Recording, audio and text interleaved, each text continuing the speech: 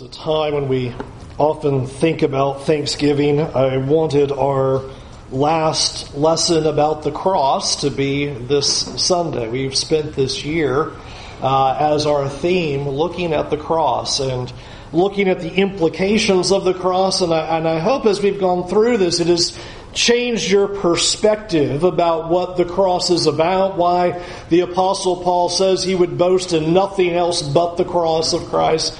It really is a revolutionary idea. And that brings us to the ending of this series over this year. And last month we saw that we have the Apostle Paul teaching the need for a cross attitude, that we looked at Philippians 2, to have the same mind that Christ had, who was willing to go to the cross, who was willing to suffer, willing to die. That was the mentality he had that we are to adopt. And it is not then just simply that we are to have a cross mentality, but then also a cross life.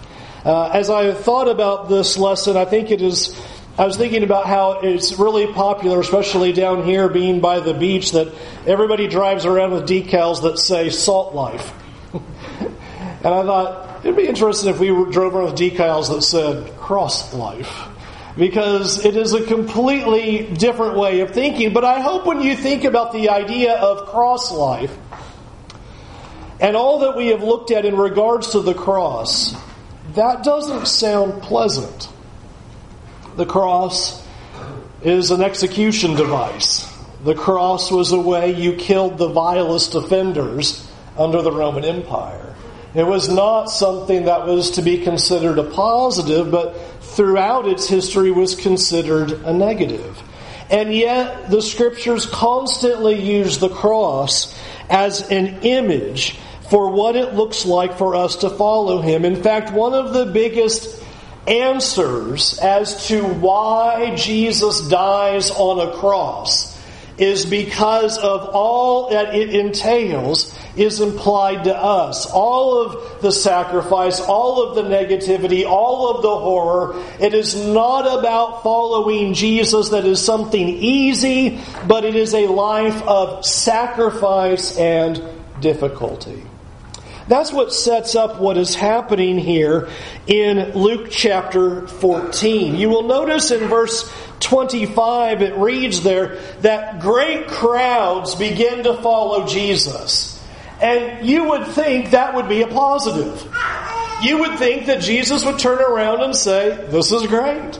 I'm so glad that so many of you have decided to follow me. I'm so glad that thronging multitudes are coming after me, and let's see if we can get as many people as possible following me."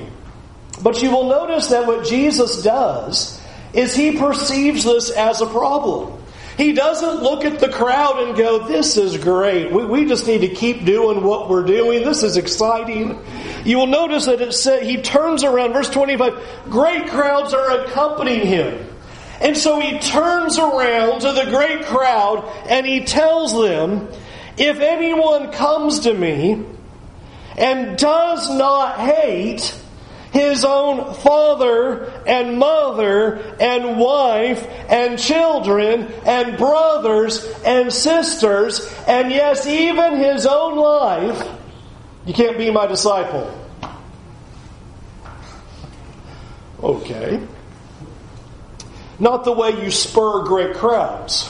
Not the way you would picture what you would say to a throng of people.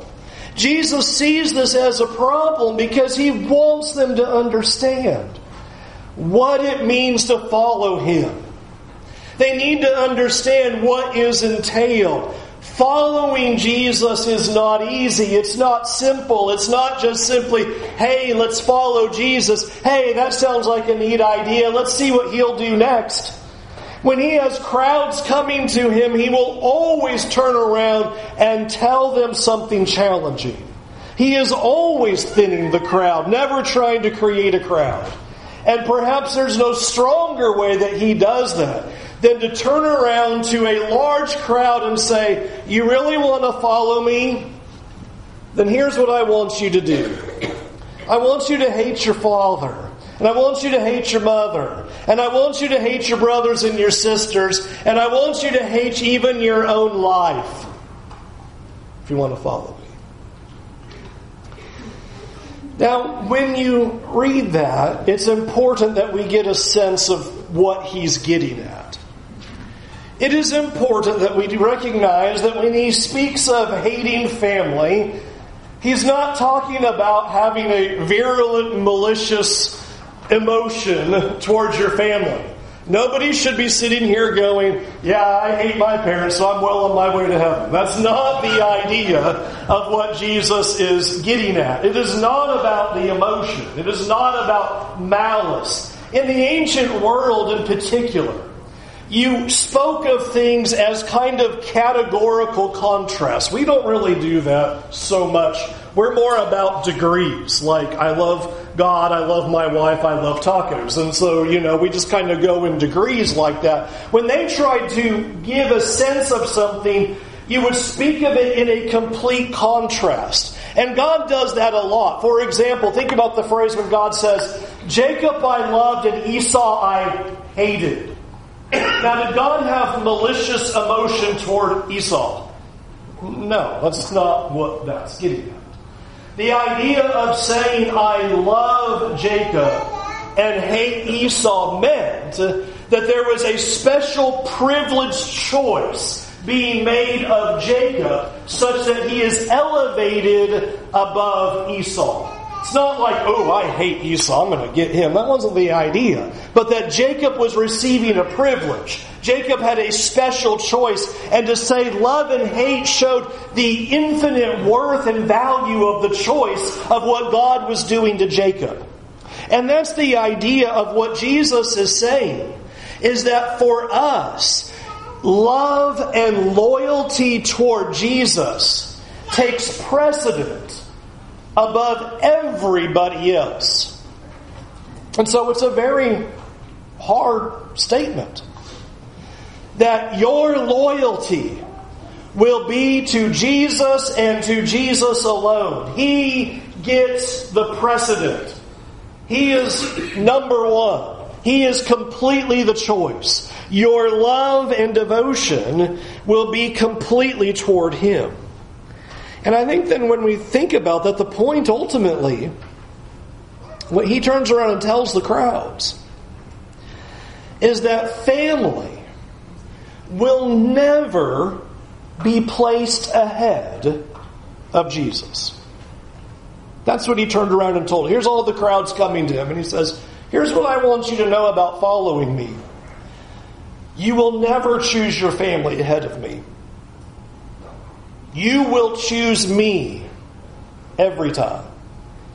If you want to be my disciple, if you want to follow me, you will not choose father first, or mother, or brother, or sister, or children, and nobody. If you want to follow me, family never comes first. Family never makes the decision. Family never gets the first seat. Family is never ahead of Jesus. Jesus always will receive the priority. That's weighty words. Those are countercultural words. There's still countercultural words in our society.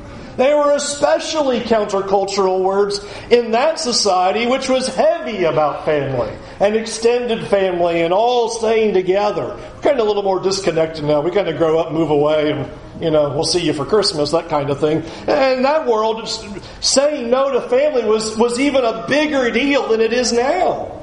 And to us, that's still a big deal. Think about how often we'll readily choose family. We'll choose children. We'll choose siblings. We'll choose parents. We'll choose family ahead of Jesus. Because family's important, right? And God says, yes. But not when it comes to me. Not when it comes to me. I will always receive the priority, is what Jesus says. I will always take the precedence. I will always be where your love and devotion is. And I want you to realize, look at verse 26 again, if that wasn't hard enough, which I think was hard, to turn around to the big crowd and say, recognize your family is second to me. I get the precedent. I get the priority. Me above your family, above your parents, above your spouse, above your kids, above your siblings. Me, if you want to follow me. Did you catch it there in verse 26? And even his own life.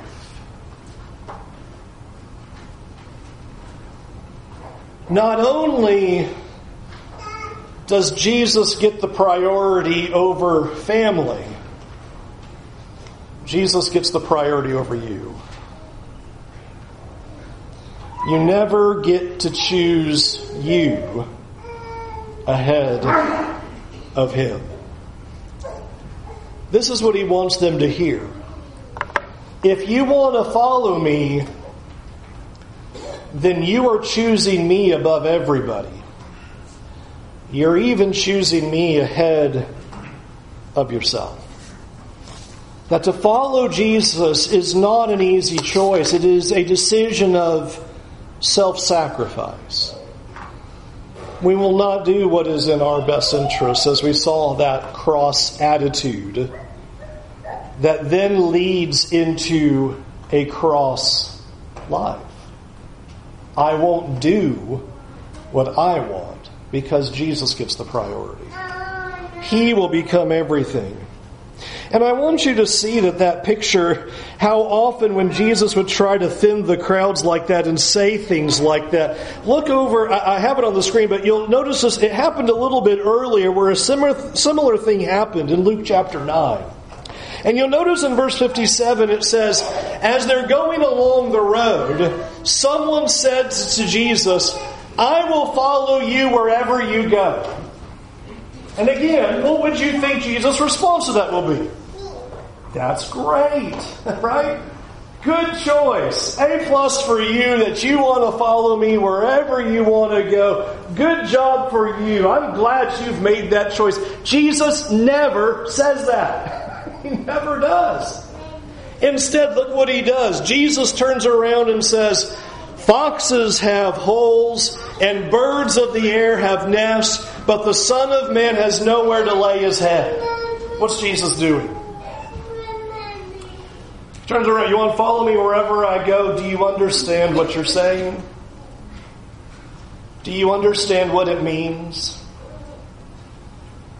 Do you recognize that following Jesus is not comfortable? It's not simple. It's not easy. It's not doing what you want to do. He says, foxes and birds have it better off than me right now when it comes to sleeping arrangements. Imagine Him saying that to you. You know what we're going to do if you're going to follow me is you are not going to go home and sleep in your cushy mattress tonight. We're going to go walking, and we're just going to stop somewhere, and we're just going to lay down there and sleep. Sidewalk, ground, wherever we find, that's where we're stopping that night. We're not staying anywhere. I don't have a home. We're just going to stop. We all on board with that? Wherever you go, Jesus, and we're just walking around West Palm Beach, and when night hits, we'll just stay right there. It's easy to read those things in the first century context. Oh yeah, follow Jesus wherever, and foxes have holes and birds have nests. Well, make that sound like today. Would we want to do that? That doesn't sound very enticing. Here is a person who has come up to Jesus and says, I will follow you wherever you go. And Jesus says, do you understand what that looks like? Do you understand the lack of comfort? Do you understand the kind of sacrifice it takes? Do you understand what you're forfeiting? Do you understand what you're giving up? Notice to another, here's Jesus, to another He just says, follow me. But he said, Lord, let me first go and bury my father. And Jesus said to him, let the dead bury the dead, their own dead. But as for you, go and proclaim the kingdom of God. I want you to notice what he says. Follow me? Okay, but let me first. And then the next one. Yet another said, I will follow you, Lord, but let me first say farewell to those at my home. And Jesus said to him, no one who puts his hand to the plow and looks back is fit for the kingdom of God. First person, I'll follow you wherever you go. Jesus goes, do you understand what that means? Then Jesus starts coming up to people and saying, follow me. And they say, yes, but first let me. And Jesus goes, no. There is no but first let me. In both of the statements, you see him, they go, well, let me do this first. This is what Jesus is teaching. I'm the priority. If you want to follow me, there's not but first, because I'm first. There's no let me do this first and then. You know, we like to do that with God. I'm going to do things for God, but first let me get my life in order. First let me get my job hammered down. First let me get my finances figured out. First let me take care of all these things. First let me unpack my house. First let me get this squared away. First let me do this, and then I will... And Jesus just goes, no. No. There is no but first. Jesus says, I'm the precedent, I'm the priority, I'm the but first. But first me. You follow me. Everything else comes second. Nothing else takes the precedent. And see, what's powerful about what Jesus is doing with these great crowds is the things that we would think make sense for a but first, Jesus shoots down. Like, well, but first my spouse. And he goes, no. Father, mother, wife, husband, children, siblings, no. Or, well, but first let me take care of me. And he goes, no. You have to hate your own life if you're going to follow me. And again, that's not malicious, I hate myself. It is the infinite weight of the choice. Jesus gets the precedent above our life every single time. Not me, him. That's what Jesus is trying to say. Do you understand what the cross life looks like? That we will understand that the choice is not an easy choice, because it truly does run contrary to everything not only that we are being told in our culture and our society right now, but it runs culture to everything we've ever learned in life pretty much. What does our society tell you need to do to be a good, healthy, adjusted, well-rounded individual? You need to think about you first. And I want you to hear Jesus just stepping on top of that cultural jargon and going, no. If you want to be a healthy, well-rounded, functioning individual, you need to make me first. And our world goes, no. And even our souls and ourselves are going, no. And Jesus is going, yeah. That's what it means to follow me. That's what the cross life looks like.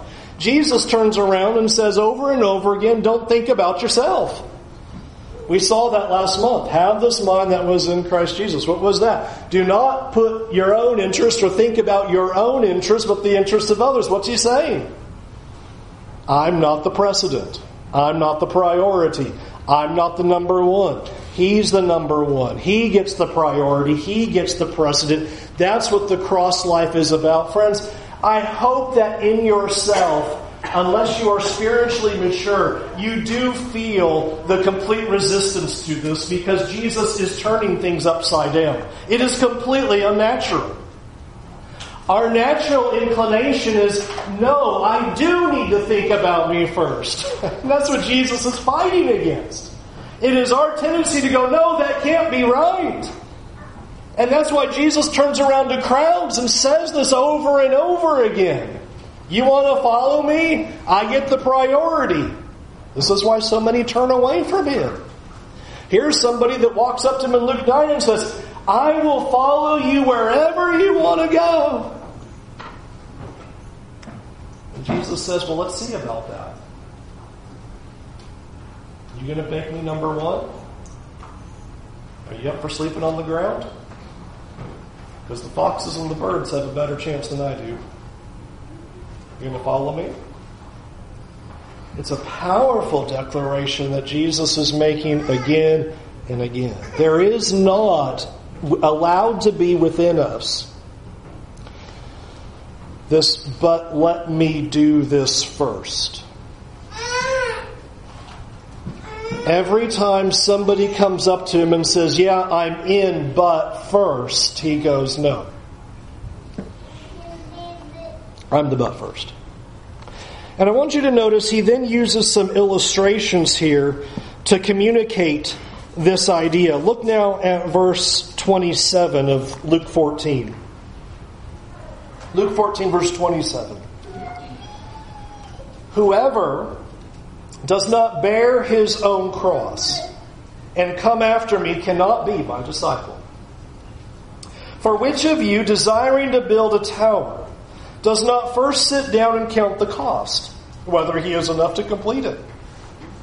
Otherwise, when he has laid a foundation and is not able to finish, all who see it will begin to mock him, saying, this man began to build and was not able to finish. Or what king going out to encounter another king in war will not sit down first and deliberate whether he is able with 10,000 to meet him who comes against him with 20,000?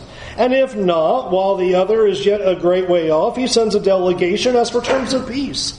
So therefore, listen to it, any one of you who does not renounce all that he has cannot be my disciple.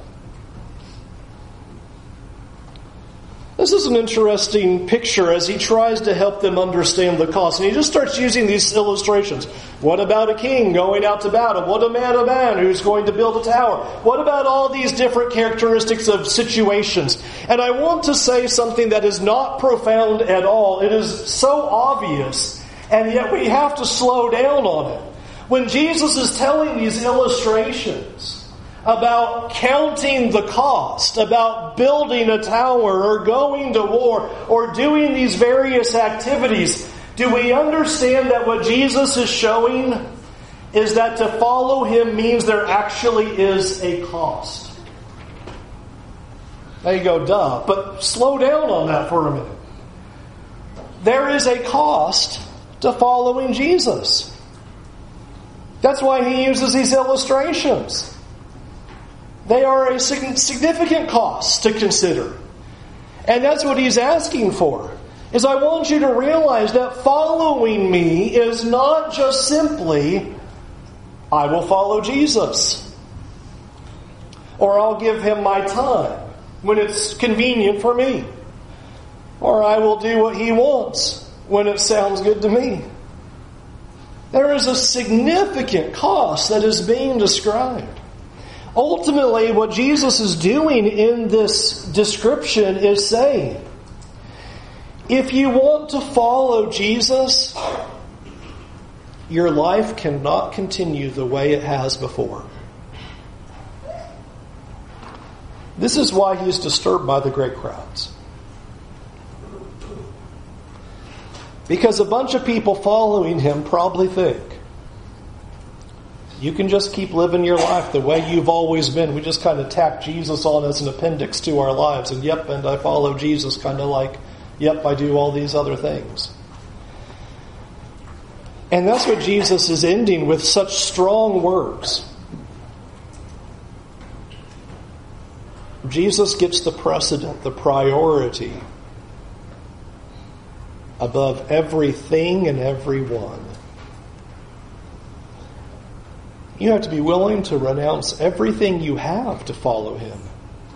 You have to be willing to give it all up. Give up every possession. Give up everything that matters most to you.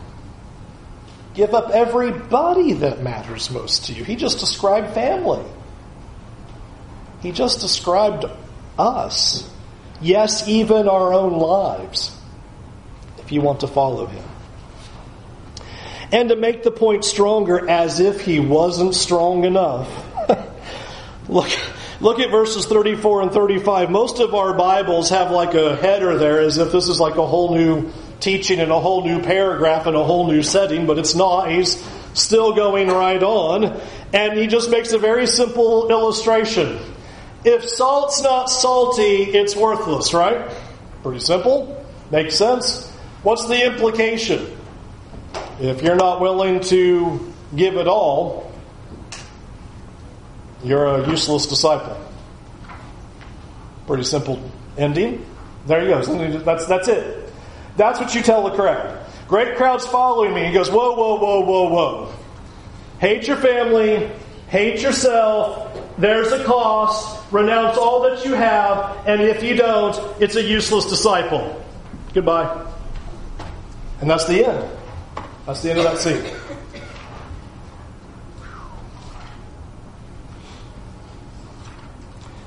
Don't you almost wonder why anybody followed?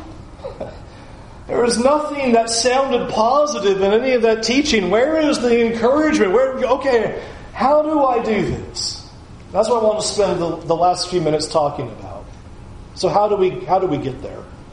How do we get to this point? How do we understand and make these kinds of changes and make the shift? Because this is an unnatural, difficult way of thinking and way of life. The cross life is not natural. It's not easy. It's not simple. It does not just come to us and you just roll out of bed and go, yeah, I'm going to do that.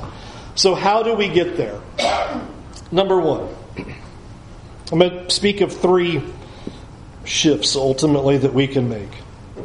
Number one, I want to just ask it before I make the point, but just, do we suppose that as Jesus gives this hard teaching and says these things about following him means he receives the priority and the precedent above everything else, that what he is hoping for is a bunch of people who now miserably live through life thinking, I sure wish I could do all of these things, but I guess so I don't go to hell, I'm going to have to make the sacrifice and follow Jesus. I see a lot of you smirking, yet how often is counting the cost and following Jesus portrayed that way? Yep, this life's going to sink. It's going to be painful. You're going to hate it, but heaven's going to be worth it. Good night now. Is that what he wanted?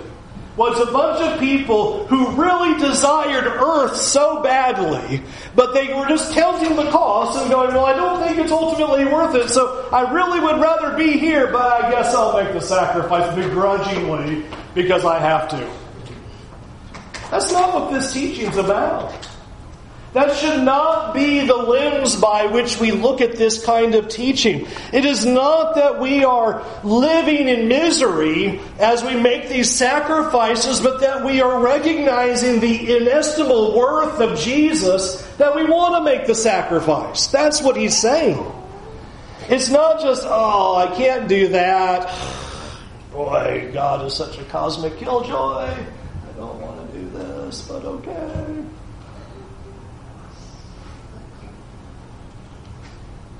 He wants you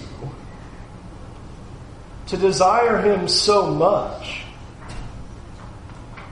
that you want to give it all up. You want him so much that you are willing to make him number one in everything. Can I say it like this? Yes, following Jesus is a sacrifice. There's a cost. But it needs to be under the right lens that It's the kind of sacrifice you make for something you enjoy doing. You say, wait a minute, what do you mean by that? Example. You're about to go on this great vacation, right? Okay. Are there costs and sacrifices associated with you going on the vacation? Yeah, packing stinks. There's lots of things you're going to have to do that you don't want to do. Drive a long way, get on an airplane, pack your bags, deal with traffic, go through security. There's all kinds of things that are costs and sacrifices. But what do you really sit there and go, this vacation is going to be horrible because I have to spend money, go through TSA, sit on a cramped airplane, and finally get there 6 hours later after going through the hassle? No. Those sacrifices, those costs, are considered nothing for what the experience is going to be. That's the idea. It's not that we go about living life thinking, oh man, this is horrible, all the things I've got to give up, and oh, this stinks and all that, but I desire Christ so much. I want Him so much. I want a life with Him so much. I want to know Him so much that anything that I give up, I want to give up, and are considered small costs because I'm looking at the bigger picture of Him. That's the idea. We should never portray Christianity as a lifeless, soul-sucking existence on this earth and we just kind of grin and bear it on the way to heaven. I want to be with Him so much that everything else is a far second. To use the illustration, the vacation is going to be so great, I will deal with the lines on the travel and the security. It's fine. I'm fine with it. It's no problem. Those sacrifices are nothing. And if I were to ask you, is it a sacrifice? Of course it is. But it's relatively small, isn't it? That's what happens is we get to a point where we desire Jesus so much that we want to abandon all personal projects, all personal plans, all personal goals, and adopt all of Jesus' personal projects, personal plans, and personal goals for our life. That's the trade we're making. That's the sacrifice that's being called for. Is that there becomes such a heart for God, such a desire for Him, such an interest in Him, that we want to make the change. We want to flip everything over. That we would look at things and we would consider it no loss at all if we are to lose our lives here for the gain of being with Him. How do the apostles and first century Christians, how are they able to give up their lives like they are? Except this mentality.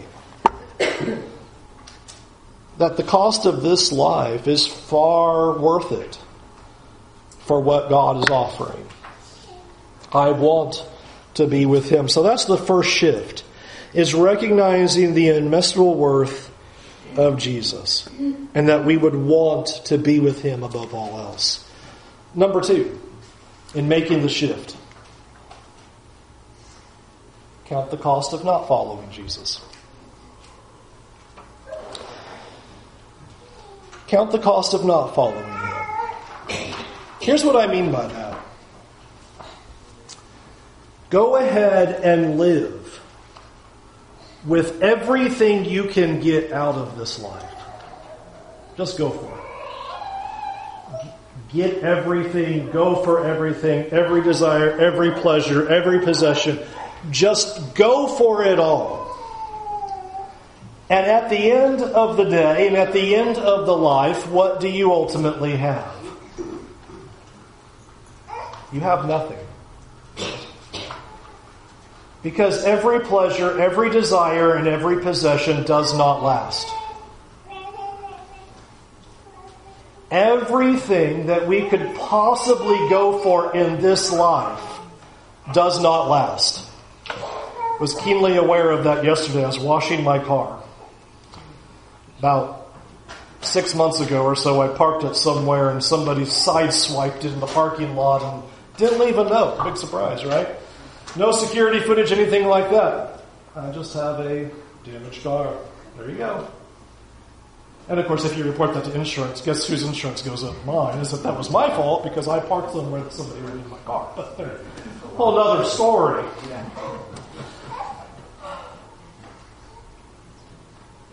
Why would we put value and life-lasting joy and effort into these things that don't end up lasting?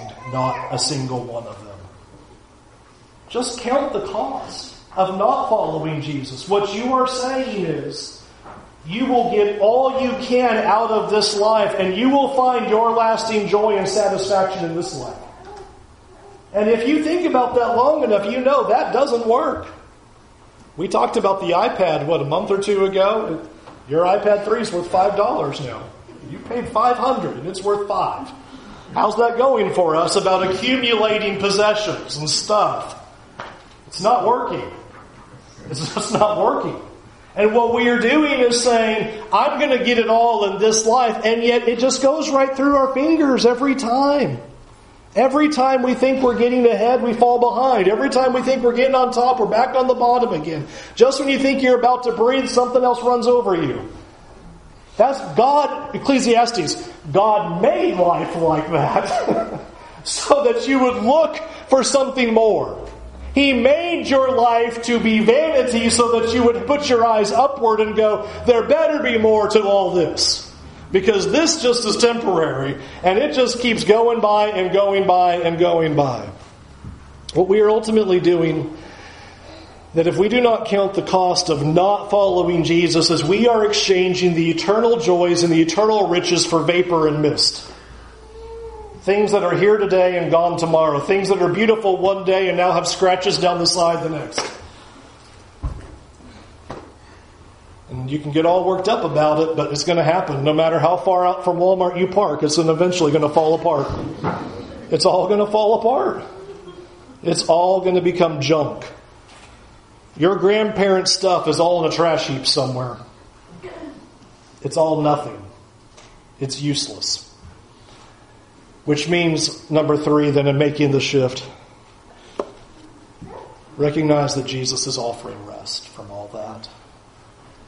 Jesus is offering rest. Part of the strain of life is we keep reaching out for empty pursuits. We just keep running and grasping for what the writer of Ecclesiastes says is wind. You keep trying to grab it, and you never do. And it'll be the next toy, or the next thing, or the next job, or the next person, or the next whatever, and it never works. And what Jesus is doing is he's just offering rest. And just ultimately he's saying he's the sacrifice you want to make. When you look at life in this way, it is the sacrifice you want to make. You can waste your life here in its emptiness and vanity and have nothing to show for it.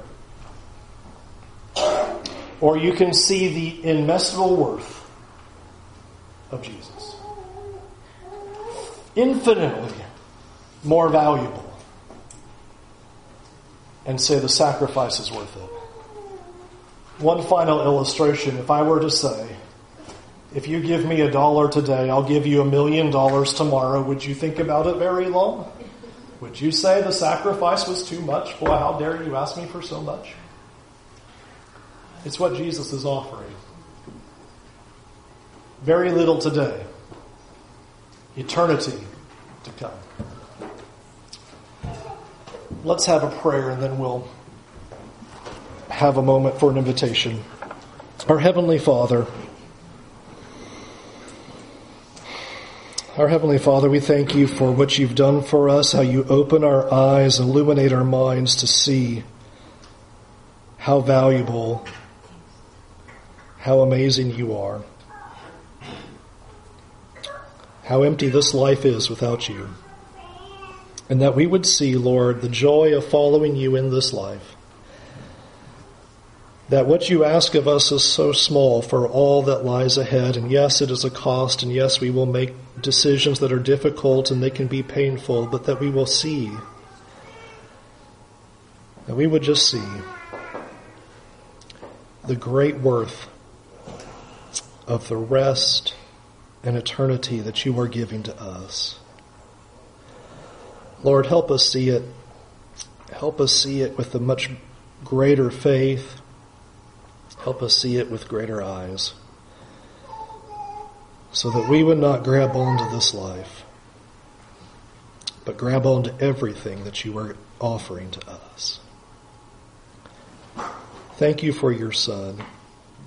Thank you for his teaching that wakes us up from living for self and thinking about self. And may we see what Jesus is saying to us today, that it is worth following you with all of our heart. In Jesus' name, amen. I want us to think about the words that we're just about to sing in this invitation song. The song is The Way of the Cross. The words in it are going to speak of walking with a cross in a very positive light. So I hope you just won't be carried by the melody, but that you'll actually be captured by what he's telling us, what this author does in the desire to take the cross and follow him. We must be thankful for the cross of Jesus. And we invite you to come to Jesus and follow him today with all of your heart. If you are willing to make the sacrifice, if you are willing to say, I see the cost, though it is giving up all things, is really quite small to all that God is offering, we are here to help you do that. Won't you come as we stand and sing?